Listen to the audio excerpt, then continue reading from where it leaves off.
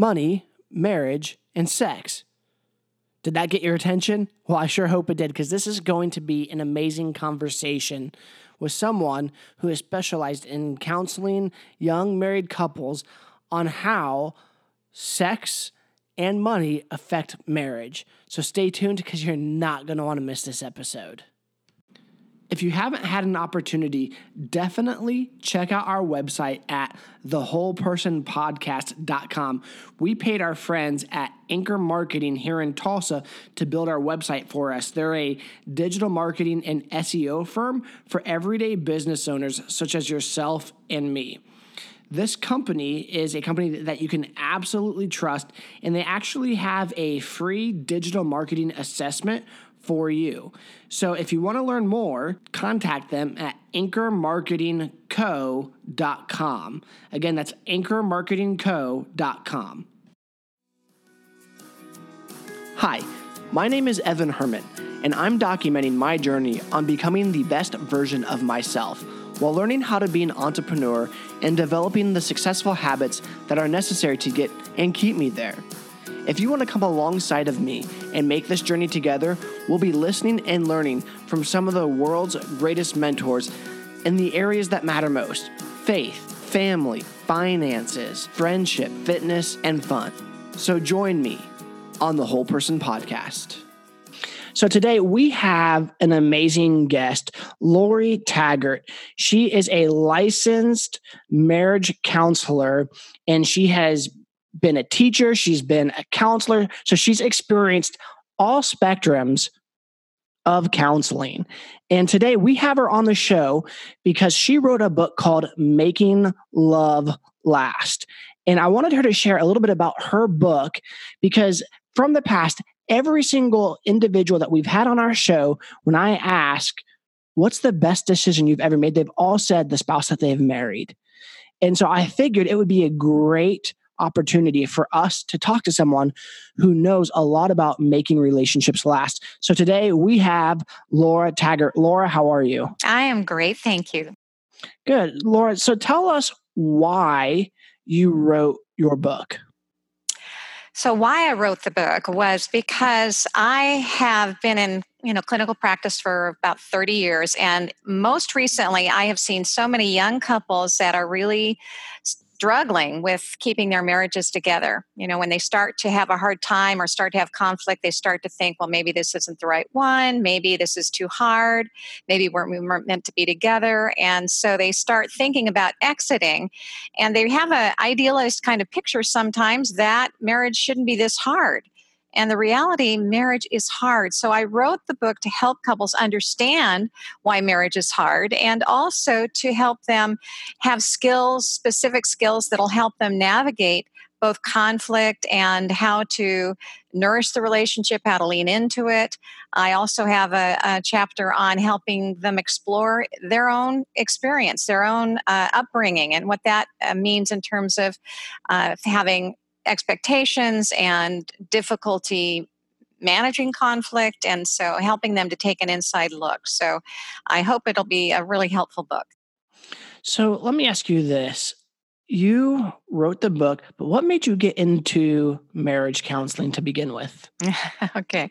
Well, I got into marriage counseling because my experience was, as a child, my parents had a really hard time, particularly when I got into high school.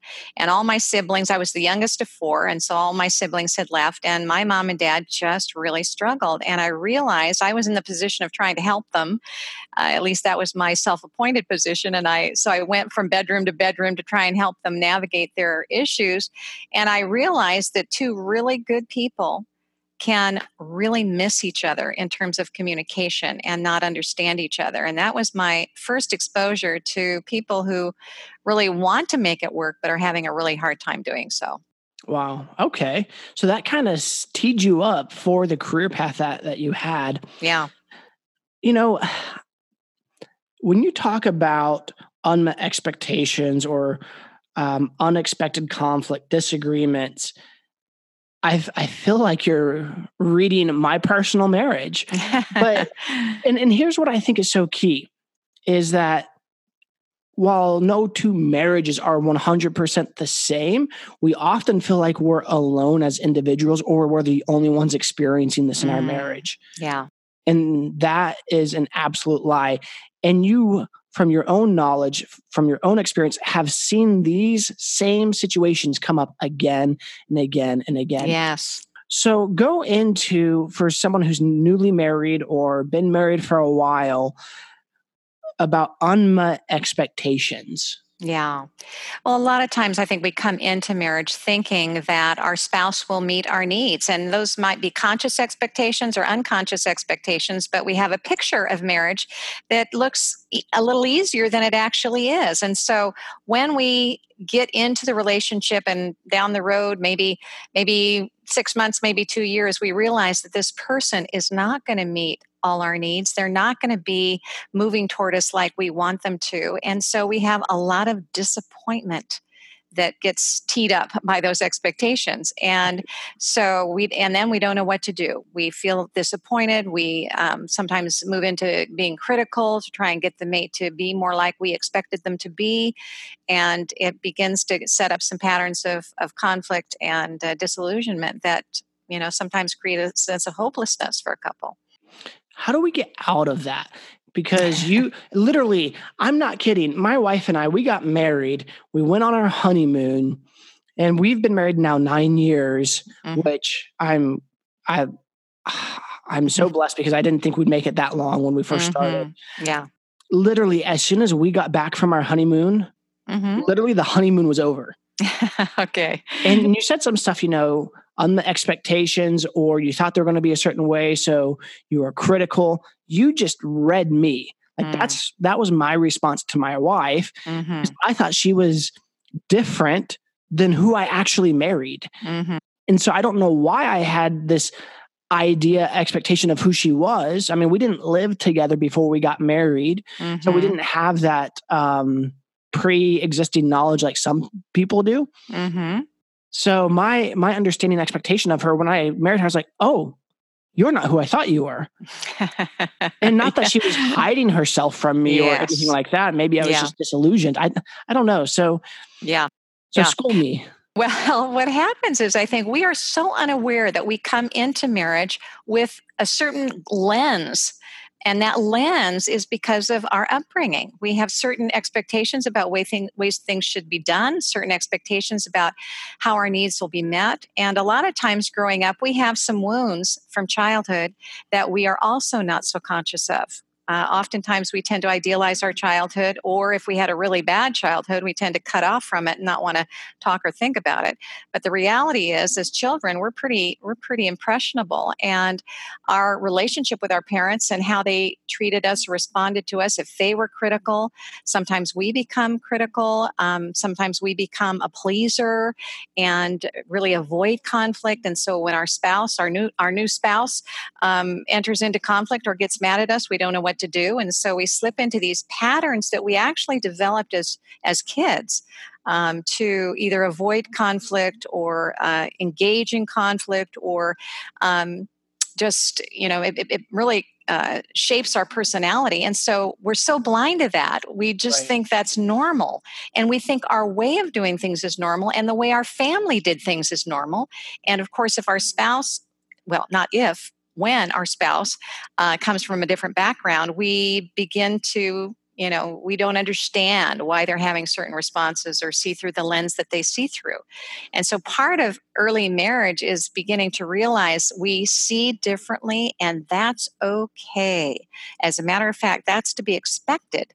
And what we can do with that is begin to, rather than focus on the other person and see their deficiencies or blame them for the conflict and problems that come up, we can begin to take an inside look and begin to notice our own reactivity, how we respond, because all of that has been conditioned based on how we grew up. And if we can become students of our own upbringing and the impact that it had on us and how we react and respond and what expectations we develop, not only will we become more self-aware, which is wonderful, but we will also be more compassionate. We'll also be compassionate with ourselves first, because the wounds we have, we didn't create. The wounds we had, we were we're happened to us in a sense.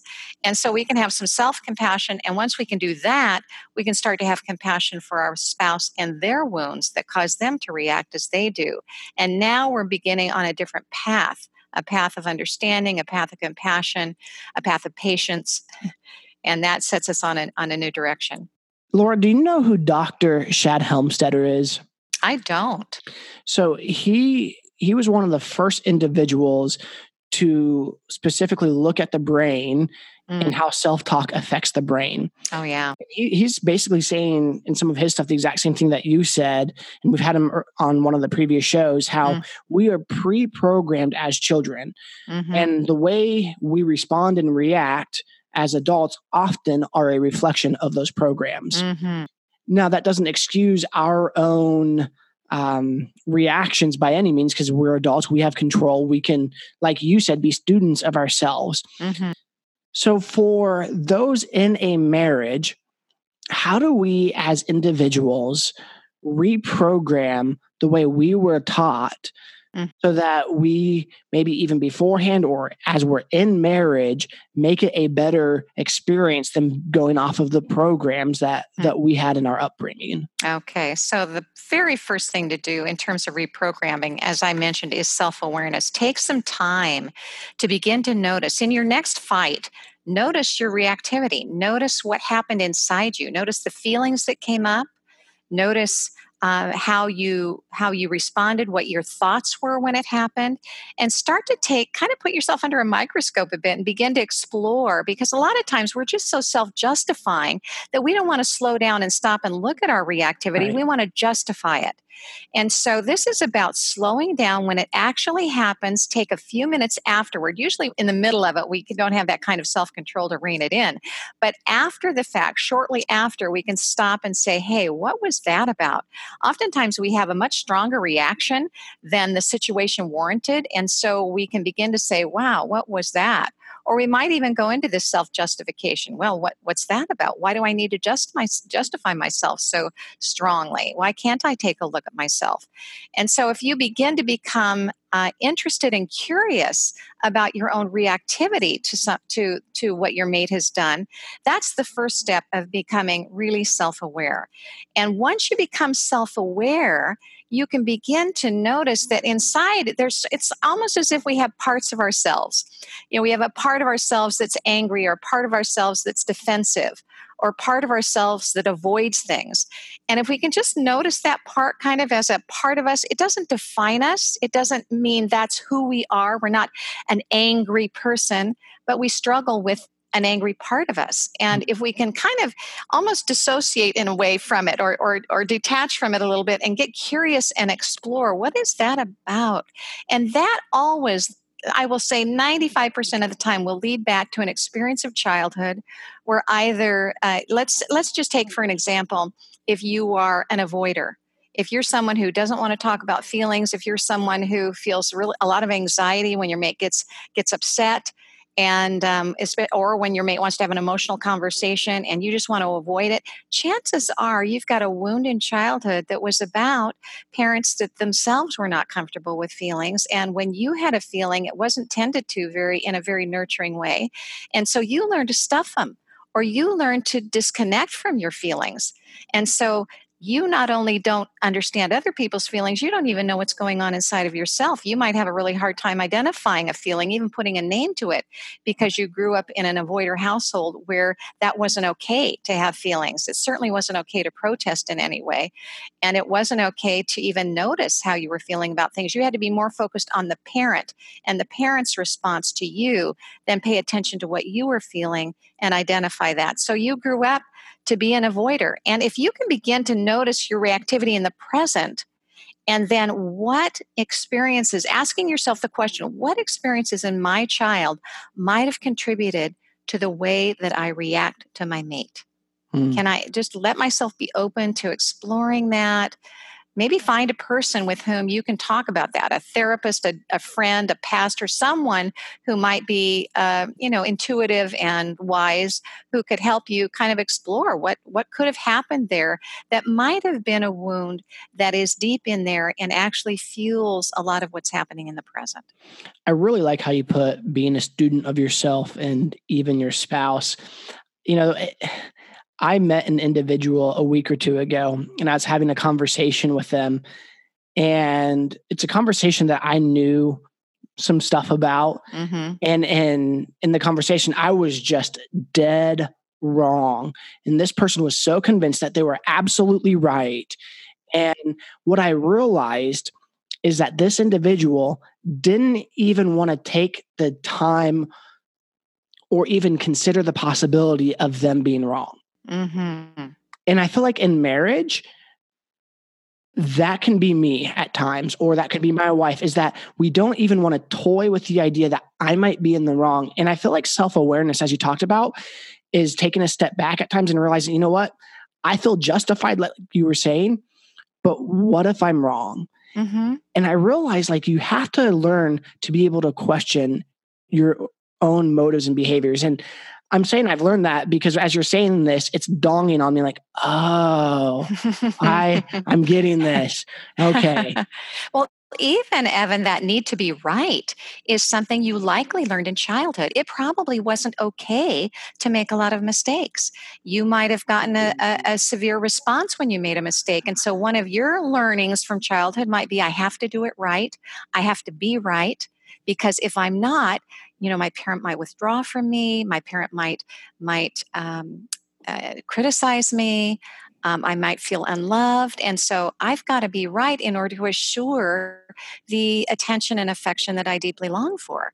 So these aren't cognitive processes. I mean, these aren't conscious processes on the part of a child, but they happen deep inside. Woo. I'm getting emotional over here. Mm-hmm. Wow, that was really good. I literally, that makes so much sense for me. Yeah. I never had that perspective before, but as you were saying this, I just relived some of my childhood. And not that I had terrible parents because they're amazing. Yeah. But my dad had his own programming. My mom had her own programming. Absolutely. And I realized so my dad's the type of individual that it's not right unless if he does it himself. And he was severely abused growing up. So I don't fault my dad. And the way he raised us was a million times better than what he was raised. So I'm not critical of him at all. I do realize I longed for his affection. I know that. Sure. But everything I did was wrong because it wasn't right unless if he did it. Yeah. As you were saying that, now looking at my own marriage, I'm just like, oh dear God, that daddy issue that I had of wanting his affection and wanting to be right is now playing out in my marriage. Yeah. Huh. And Evan, what's kind of beautiful about that awareness is that you can start to see it comes from a wound and start to have compassion for yourself. It's not something you chose. It's not something you want to be. It's something that was a wound, because every child longs for affection and attention and approval. Every child. And when we don't get it, we are wounded. That's just the way we're designed. Right. And so when you can start to have compassion and see, that's why I do what I do today, rather than beat yourself up, you can say, oh, there's a reason for that. And I'm starting to get it now. And I can begin to release my need to be right because and kind of have compassion for that little boy who really didn't receive what he needed. He didn't receive the unconditional love and acceptance that he longed for. And as you have compassion for him, he begins to heal and things start to change in your marriage too. Right. Well, and even, being a father of two and another one on the way, it's making me rethink the way I even parent. And so, man, this is a good counseling session. So going back to marriage. Yeah. It's really unique because the first 3 years of my marriage felt like hell. or hell on earth. Mm-hmm. And it's not that my wife was a bad person, because she's not. She's an amazing individual. And it's not that I was a bad person. It's we both had such unrealistic expectations of each other. Yes. We both had so much hurt, so much pain, so many issues that were unresolved, that when we brought that into our relationship, it reared its ugly head. And we had to learn through counseling and through other avenues of how to heal. Mm-hmm. And it's weird because, unexpected conflict, as you mentioned in your book, that can cause issues. It was unexpected conflict that brought my wife and I together when we lost a child. Yes. And it was at that moment that, her and I looked at one another, and it was like, either we're in this together or we're done. And just more on the terms of Christianity, the only reason, Laura, why my wife and I are married to this day is because we believe that for the biblical view of marriage, that a man and a woman is supposed to stay together. We both had that belief. Yeah. And I know that 50% of people's marriages end in divorce. And so if you're listening and you've had a divorce, I'm not dogging you. And I know there's pain and there's hurt. I'm talking about for my life and my wife, that we had such a concrete, nope, either we're going to be unhappy for the rest of our lives, or we're just staying together. Like, we had such a high reverence for marriage and the institution of marriage that's what kept us together when nothing else would. And so my question to you is, how do people stay together when they don't have that? Because obviously 50% of relationships end in divorce. Yeah. What are some of the things necessary, the steps, the tools, the wisdom that a couple needs? Because no one wants a divorce. No one wants to hate their spouse. Mm-hmm. Well, I think it gets back to, Evan, the fact that a lot of times we think marriage is meant to make us happy. If we're not happy, then that is, that is evidence we should, bail out, or, maybe it's not right, etc. The reality is marriage is tough, and you're gonna have times where you hate your partner. And my husband and I, the same way. We would not be together today if it weren't for our come hell or high water, we are staying together. And, because we believe that's what God designed marriage to be, that there's power in a promise. And I talk about that in the latter chapters of the book, that it is so powerful to make this commitment to someone that says, no matter what happens, no matter what you do, no matter what, I'm in it with you here. And what that does is it creates a safety that allows you to be more intimate and more vulnerable with each other. It creates a commitment in terms of your long-term parenting. It just creates a solid ground for you to stand on. And I think couples who come to marriage with the idea that it's supposed to make me happy have more of a view that it's all about me, or all of a view that if it's about my happiness, where really, I think by God's design, marriage is so much bigger than me. It is actually something that kind of has a life of its own in one sense, because I think God designed it to be a transformational experience where, as we expose one another's wounds, and expose one another's failings, and expose one another's faults, we have a chance to either extend grace to our mate or condemnation to our mate. And it's that relationship for my husband and I that we each have with God, and an understanding that, man, He has forgiven me and He doesn't condemn me. He loves me and He invites me to grow. That allowed us to begin to forgive faults and to begin to see the beauty of this transformational intention of marriage. And I really believe marriage is probably God's most powerful tool to transform us from selfish, self-centered, it's all about me people, to, wow, this takes work, and I need to sometimes sacrifice myself in the process and learn what it means to be selfless and truly loving. So I see marriage. I think it's your lens, again, through which you see marriage. Is it just a something, an experience to make you happy? Is it a life partner that's going to fill Right. your dreams? Or is marriage something that is a lifelong commitment, for better or for worse? And when the worst happens, maybe God's in it. I tell you, one of the things for me, Evan, that was so transforming was the idea that the very things that I'm having a hardest time dealing with in my mate, maybe God is using those very things about him to change me. Right. Maybe he's God's instrument in my life. And when I began to be more receptive to that possibility, things began to change. I don't know who said this, but it was a joke I heard a while back. If you want to serve Jesus, don't get married. If you want to be like Jesus, get married. Yeah, I like that. My professor, he was telling me, we're talking about marriage. He was my missions professor, good friend. His name is Jimmy.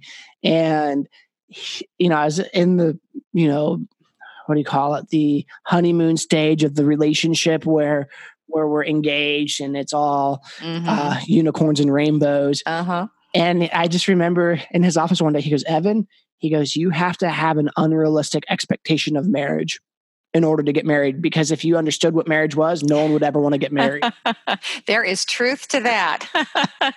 I think, there's something that happens in the chemistry of our brains. Researchers have shown that there's something that goes, it just kind of clouds our vision when we first get married. And once we're in it, we begin to really see the reality of the partner we've married who's not nearly as perfect as we expected them to be. Well, and I think too, fairy tales and romantic movies and stuff like that doesn't help this idea of what marriage is. Yes, so true. Because it paints such a false expectation. Because my wife now has come around to this point of view. But when we were first married, she'd be like, "Why do you love me?" and instead of saying all these ooey gooey feelings and emotions because we did not like each other too well, I'm laughing because it's a terrible response, but it was so true. Like, why do you love me? It's like, because I choose to. There's truth to that. Sometimes, some seasons, we do choose it. We don't feel it, but we choose it. Right. And eventually it comes around. Right. And well, now, she's told me the same thing when we're in difficult circumstances. Like, I don't like you right now, but I am choosing to love you. And I feel like that is something that hasn't been missing in our society. I agree. It's this idea of choosing to love. I think you hit the nail on the head. I know so many people that look at marriage as a source of happiness. And that was part of my issue growing up. I'm probably a little bit different than most guys in the context that, like, my ultimate dream in life, outside of wanting to be eventually someday a pastor, was to get married and have a family. And I think I had this false understanding that, okay, once I get those things, I will know what real love is. Well, there's a lot of truth to that. I do know what real love is now, far more than I ever expected. But I think I was looking at it to satisfy a hole in my own life, in my own heart, whether that's through hurts or pains that I've had through my own family or school, or just through the fallen sin of man, where we have that hole in our heart that only Christ himself can fill. Yeah. But what I realized is marriage is it's not about making myself happy. No, it's not. So that being said, happiness, several things can ruin a happy marriage. Money and sex. I would really like to talk about both of those because, man, I hope my wife doesn't kill me talking about some of this stuff. We are in a spot finally after 9 years of marriage that we're like, okay, we have more money coming in than going out each month. Finally. And money was a big deal. And what advice do you have for couples that live paycheck to paycheck, that struggle financially?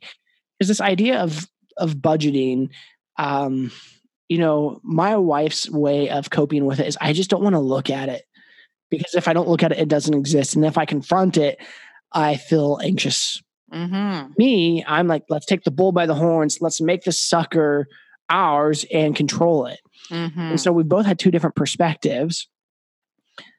However, I'm the spender and she was the, I see you spending money and I don't get to do my hair. I don't get some of these basic things, which I was in the wrong for because, she deserved those things. So what advice do you give people that struggle with money? Yeah. Well, money is usually always a symptom of something deeper. It's usually a symptom of anxiety, as you said, as control, our self-centered expectations. And so money just kind of has a way of surfacing issues that I think are at the core of why money is such a problem. And so you just described, when you described yourself and your wife, Evan, so many couples that I sit with, I'd say probably the majority, there is one person in it that wants to do the budgeting, has more of the beaver mentality. They want to get to it, nail it down, feel like it's a controllable thing. And the other person has either sometimes come from a background where money was a big issue. Maybe they came out of some very financial hardship growing up, and they just don't want pressure around money. They don't want to, as you described your wife, and they don't want to really think about it. They just want it to be there, but they really don't want to, go through the discipline of having a budget of any kind. So most couples differ on this, and their interest in doing budgeting and their interest in, kind of spending. So many couples have differences in this regard. And I think the first step really for couples is to begin to appreciate the other person's history and to talk together about what was it like in your own family growing up with money? What were some of the beliefs you began to develop early on about money, the value of money, the importance of money, the use of money? And so get to know each other in terms of your context growing up for how you perceive money. And then as you begin to try to move forward practically with your own life, be sensitive to those realities of their upbringing when you start to talk about, hey, honey, I don't want to constrain you with a budget. I don't want to bring up bad news. So how can we make this process as doable for you as possible, and yet calm some of my anxiety about not knowing where it's going? Right. So let's work with this together. I don't want to bombard you with a budget and have you do it exactly my way, but I also, she may be feeling anxious even addressing it, and you might feel anxious not addressing it. And so there has to be some resolution. And so I think as you both soften, if you understand each other's histories related to money, you can come together and soften the discussion and say, hey, I understand now where you were coming from. I don't want to strong arm this thing. Or you come to it and say, I realize I avoid money because my history, it's a painful thing, as I think about my own history. But I realize as a couple, we have to have a plan because we've got almost 3 kids, and we've got to have a plan for what we do with this. So let's come together. Let's try and make this as good for each of us as possible. And if I step on your toes, you let me know. If you find your avoider that part of you that's an avoider taking over, let's talk about that. See if we can get that part to kind of step back and allow us just to have a gentle plan, something that'll offer guidelines and guardrails and allow us to move forward. Right. Well, a couple of the things that has helped my wife and I in that area, because here's the thing, while I'm the go-getter, take the bull by the horns, I'm also the worst at math. My wife works for a bank. She's really, really good at actually budgeting and doing those things, but is the avoider. I'm not good at those things, and I like tackling it. And so there's this in our marriage, this yin and yang where we will work better together than separate. Because I remember when I tried to do some of it, I messed up our budget so bad. And then she realized she had to be a part of it. And anyway, what I've realized, there's some advice out there that says, well, make budgeting or make this like a date night. Have fun with it. That's terrible advice. Don't ever make something that's stressful a date night. Yeah. That's terrible, terrible, terrible advice. Trust me, I've learned from experience. But the other thing too is set it on a calendar. Things that you guys don't want to do or don't enjoy, but you have to bring up. I recommend calendaring it. Yeah. Because,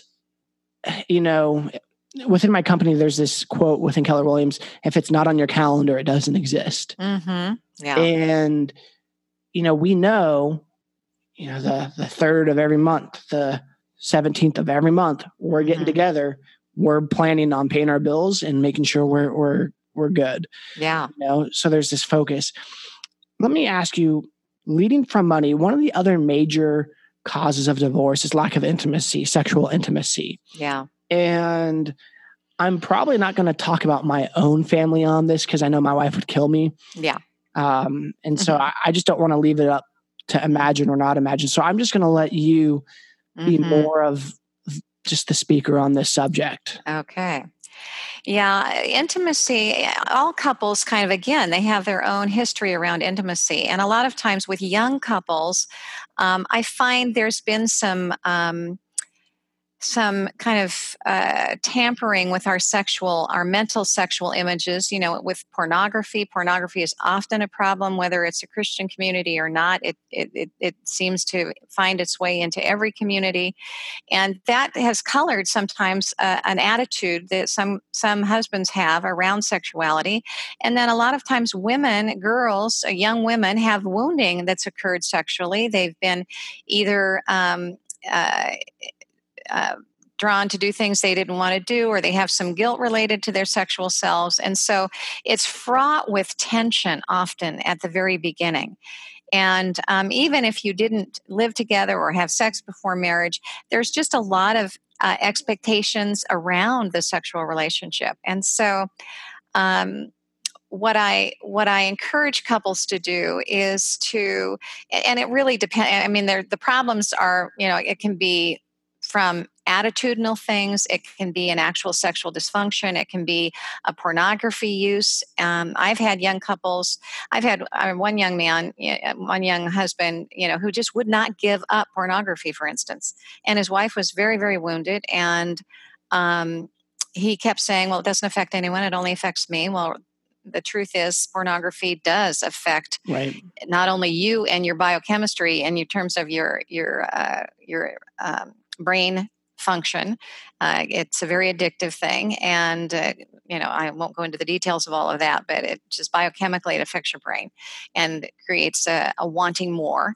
And also it affects the way in which you see your spouse and what they not only, need to do for you, but you're looking at images that are very idealized as well. And so it makes it hard for her to feel warmly loved and accepted and attractive to you. So that's been a big issue for young couples. And so I just want to put that out there. It's not uncommon.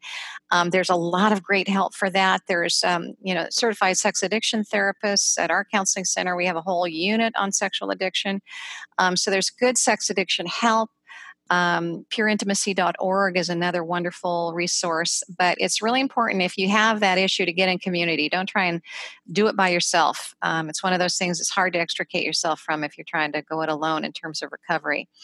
But in addition to that, oftentimes I think we as women have men and women have been sold a bill of goods regarding sex. And that is that it's really more about the guy. It's more about his pleasure, his satisfaction than it is about the woman. And so the woman develops a mentality that it's not about her, it's about satisfying him. So then she uses it in the relationship when she's unhappy as some sort of leverage. Or the guy thinks, well, it is all about me. And so he develops a more predatory attitude toward his wife, which is very off-putting for her. She doesn't feel like being vulnerable. She doesn't feel like it's safe. And so that idea that sex is for the guy has been, I think, one of the biggest lies that we have, digested from the culture and from media, because the reality is God designed sex to be really enjoyable for both of us and to be the most intimate connection we have. If you just look at the physiology of sex and the fact that this is kind of an interesting thing, is that we have something in our body, a hormone called oxytocin. Mm-hmm. And when we as women have babies, that oxytocin surges in our bodies and creates this warm, loving attachment to our infant. And a lot of times, young moms, first moms will say, wow, where did that come from? I feel so bonded to my child. And it's this oxytocin. Well, women have 10 times more than men on any given day, but there's one time that men have that experience of that high degree of loyal bonding, and it happens to be after sex. His oxytocin surges and begins to match that of a woman, which is kind of a beautiful design of kind of men having kind of a hormonal motivation to stay emotionally connected to their wife. They feel bonded to her after sex, and I think a lot of times women don't understand that, and sometimes they get frustrated because he wants sex more than she does. That's common, not always true. Right. Sometimes the wife wants it more than he does, and I think that causes a lot of conflict for couples too. Is frequency. How often are we going to be having sex? And so I have a couple questions for you. Sure. For starters, I want to make a point, because just to go back to the pornography issue, when you said men with the oxytocin feel most intimate after having sex, I think that's one reason why men don't understand how hurtful pornography is. Yeah. Because it's the very thing that will draw you away from your spouse when you have those emotions attached elsewhere. So I wanted to say that. Yeah. But two, how do you deal with the man or the woman that the woman thinks sex is the majority just for the man? Yeah. Or the man thinks that it's the majority for him. Because there's that. And then also, go there. And then I have another question that I have for you. Well, for women, I just help them begin to focus in on their own bodies and the way their bodies are made, and how God really intended us to enjoy this experience. You know, the only reason we have a clitoris is there's one function to it. There's no other function, and that is for pleasure. And that kind of is a strong indication of what God desires for we as women. He so much wants us to experience a joy and connection and exhilaration in our sexual experience. And so it's not all about the guy. So I try, and when I speak to women, speak to moms groups and things, I say, it's not all about the guy. That's pretty strong evidence that it's not all about the guy. We have been sold a bill of goods since we were very, very young. Things that are said, things, and sometimes, experiences of being taken advantage of by guys. And so a lot of women have some negative associations they make with sex. And if you've been sexually abused, which is about 1 in 4 women, you have often a very negative memory of sex. And so it can tamper the relationship that you have with your husband sexually. So being able to process through that is really important so that you can begin to feel a little bit more free to experience all that was intended to be. So for women, I just encourage them to spend a little time focused on their bodies and what brings them pleasure. Begin to notice what begins to bring them pleasure. There's many, the woman's body has many areas of sexual sensitivity. And it changes every night. This is the frustrating thing for a guy. It's not the same every night. It's going to change. It roams. And so you need to be a really attentive lover and attentive student of your wife and encourage her to tell you. That's another thing I encourage women to do is your husband's not going to know what feels good to you. And you need to start paying attention to what feels good to you and begin to share that openly with him so that he can be a more attentive in his lovemaking. Have you ever seen the episode of Friends where it was Chandler and Joey were talking to Monica, and they thought there was only one pleasure place for a woman, and then like Rachel and Monica like, no, there's like 6 or 7, and they drew it out on a sheet of paper, and she was talking about it, but it never informed the audience what those pleasure points were. Oh, it was just I didn't see that, but I would love that. I might use that sometime when I do my teaching. Yeah. Well, watch the episode first, but I will. I will. That is funny. Yeah. So we've been created in quite an amazing way. And, there's several books that are really helpful.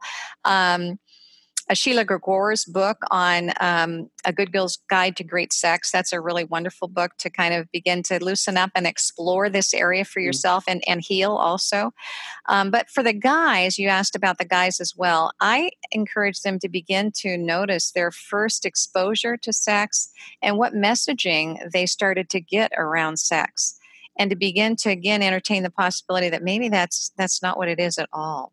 And this is intended to be a place of sexual connection, and it's going to take some tenderness, it's going to take some patience, and it's going to take some attunement to what brings your wife pleasure. It's not all about scoring, it's really about learning to be a patient and tender lover that is going to be most satisfying for her. And usually, what's most satisfying for her ends up being the most satisfying experiences for him as well. Talk about frequency, because I feel like, as a younger couple, my wife and I had more belly button to belly button time than we do now with children. Yeah. And children have made it harder. And, my wife and I, how can I put this? Because of that, there is a lack of consistency. Yeah. And for us, we don't get mad or angry at one another. It's, when it does happen, it's like, okay, let me satisfy your needs. That I don't like that.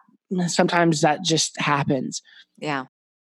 So we tried this for a little bit where we would actually schedule it. Like, okay, if it's not on the calendar, it doesn't exist. So there's this dilemma, like, if we don't schedule it, it's not spontaneous. It's not romantic. It's not these things. It's not real. But then and that's by scheduling it. But if we don't schedule it, it just also rarely happens. Yeah. And I'm not throwing my specific situation under the bus. I'm not by any means. I'm just saying, since we now have children, I've noticed that there's been a decline in that. And not that I'm mad or angry. It's just the natural of being a parent right now. And I'm okay with that. But how do we get back to that spot? Because if you stay in that spot too long, it can start developing a wedge, and we're not there yet, but I don't want to get there either. Yeah. Well, I really am a big fan of scheduling in that situation. And you've just spoken, Evan, for most young couples who have kids, this is the reality. It is not as frequent. And a lot of times, I think, I had an attitude, and I think a lot of young moms had an attitude when I was a young mom that said, hey, kids are my first priority. You can wait. All my energy is getting absorbed. I have nothing left. You can wait. And that you can wait can only last so long. And I feel like being able to have a schedule, even though it does not sound romantic and spontaneous, is a good solution, not necessarily the rest of your married life, but for a season of your life where it's really hard to make time for the sexual relationship. I'm a big fan of being able to, set a time and let that be. One of the things you can do is you can have the attitude, well, it's not spontaneous, so it doesn't count. Or you can have the attitude like, this is something I'm going to look forward to. I know this is going to happen. We're going to make it special. It's going to be like a date that I look forward to, and I'm going to look forward to it with anticipation. Maybe I'm going to send her a little text, or maybe I'm going to send him a little note, and we're going to, look forward to it and make it special. Right. Well, and it's the same way with dates. Rarely dates are spontaneous, before you're in a relationship, you schedule those because it's important. So I see what you're saying. Yeah. And there are other, and being able to have a little, sometimes young couples don't have family around, or don't have the opportunity to take a little getaways. I'm really encouraged that if it's possible, at least every 6 months or so, have a little one overnighter somewhere that can be just nourish your relationship. If it can be more frequent, great. But do that in addition to making sure that you have fairly regular sexual connection.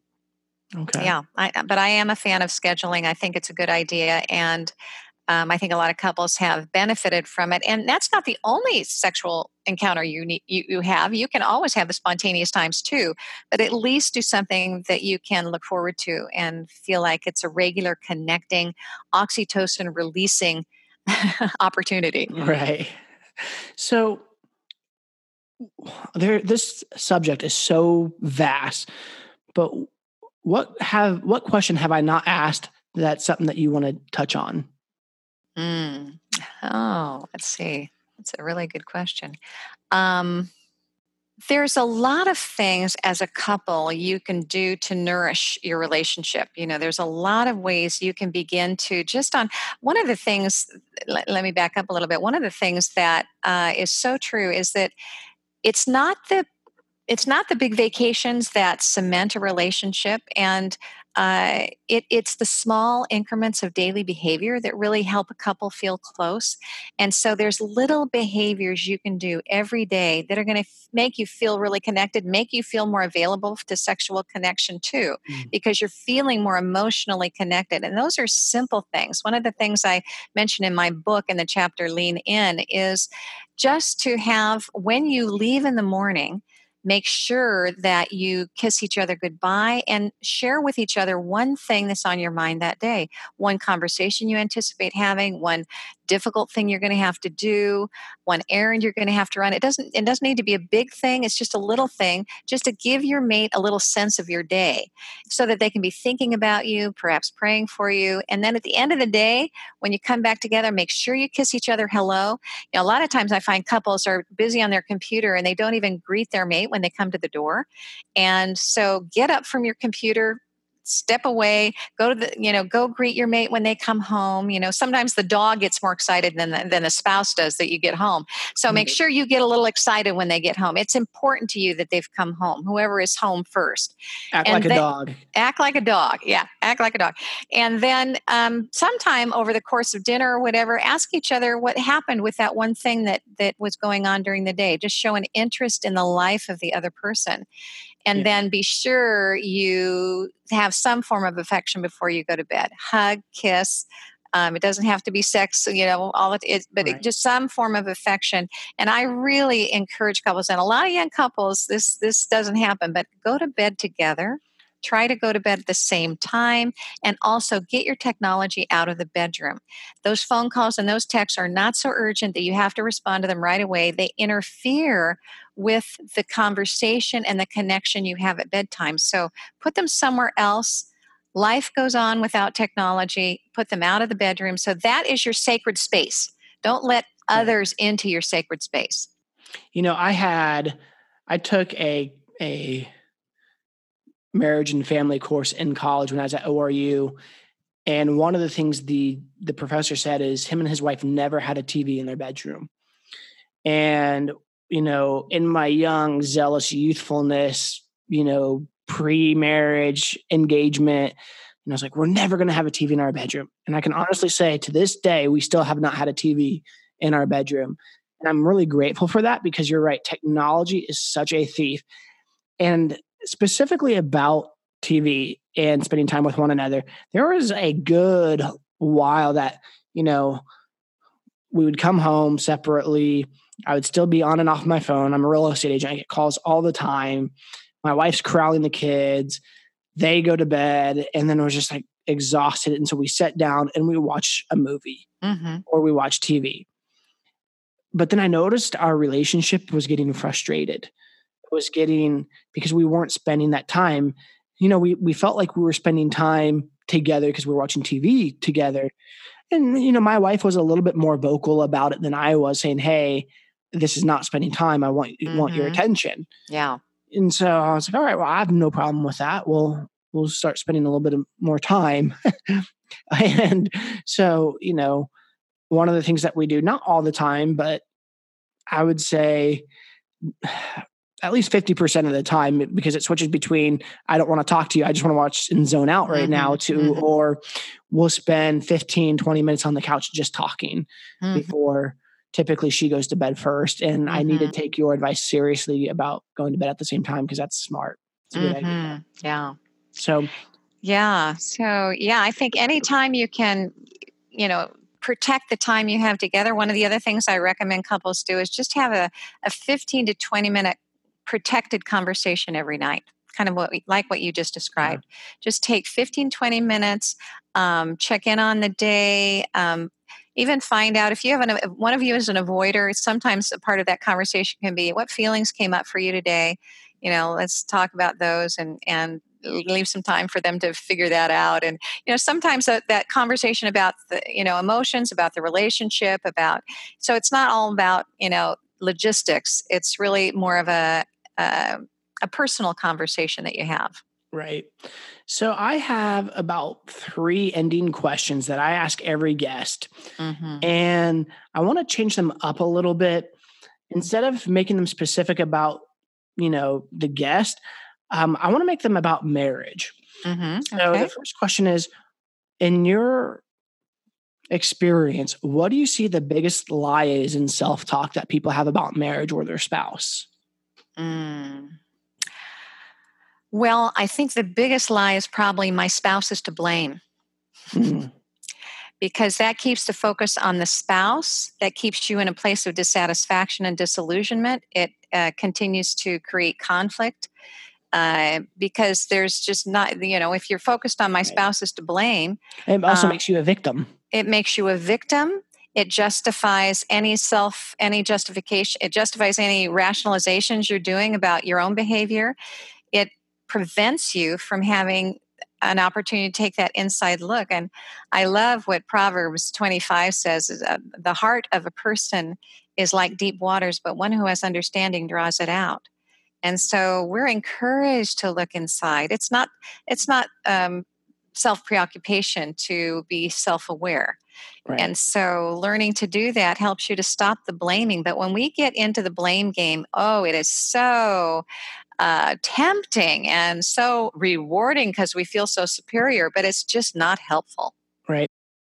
Within the Christian perspective, the idea of not wrestling against flesh and blood, meaning we're not at war or at awe with you or me or my spouse and myself or a neighboring country, but really that there's this spiritual environment that's going on, and spiritually there's warfare, that there's attacking. And in the context of marriage, one of the things that I've learned, going back to what you're saying, is that my spouse isn't to blame. A lot of those feelings of a victimhood or she's at fault come from the place that aren't my own true thoughts or feelings about my wife, aren't my own identity or the way I want to look at. And then I have to ask myself, well, then why am I looking at her that way? And just for our listeners out there, God created Adam and then he later created Eve. God originally created Adam in his image, meaning God's image. When God saw that Adam was alone, in the Bible, it talks about God pulled something outside of Adam. People say a rib. It could have been the feminine qualities of God in man originally. And then he created Eve. And then he made the two together. If God made Adam in his image, and then when he separated woman from man, then Adam was no longer 100% created in the image of God. But it wasn't until Adam and Eve in marriage represented the unity of God. So I say all that to say, if God is real and he created marriage to be in his image, then that means that there's also an enemy, and that enemy would want to destroy the image of God. And for those of us that do or don't believe, you have to realize that your marriage, my marriage, will be under attack. And that fighting for your marriage isn't just fighting to love one another or fighting against one another, but that there are little spiritual forces that want your marriage to end. And if you don't have that understanding, I would highly suggest doing that, because then your intensity and your care and your proactiveness to protecting your marriage will go through the roof. So sorry, I had to add that. Yeah. Yeah. What do you think brings most marriages peace?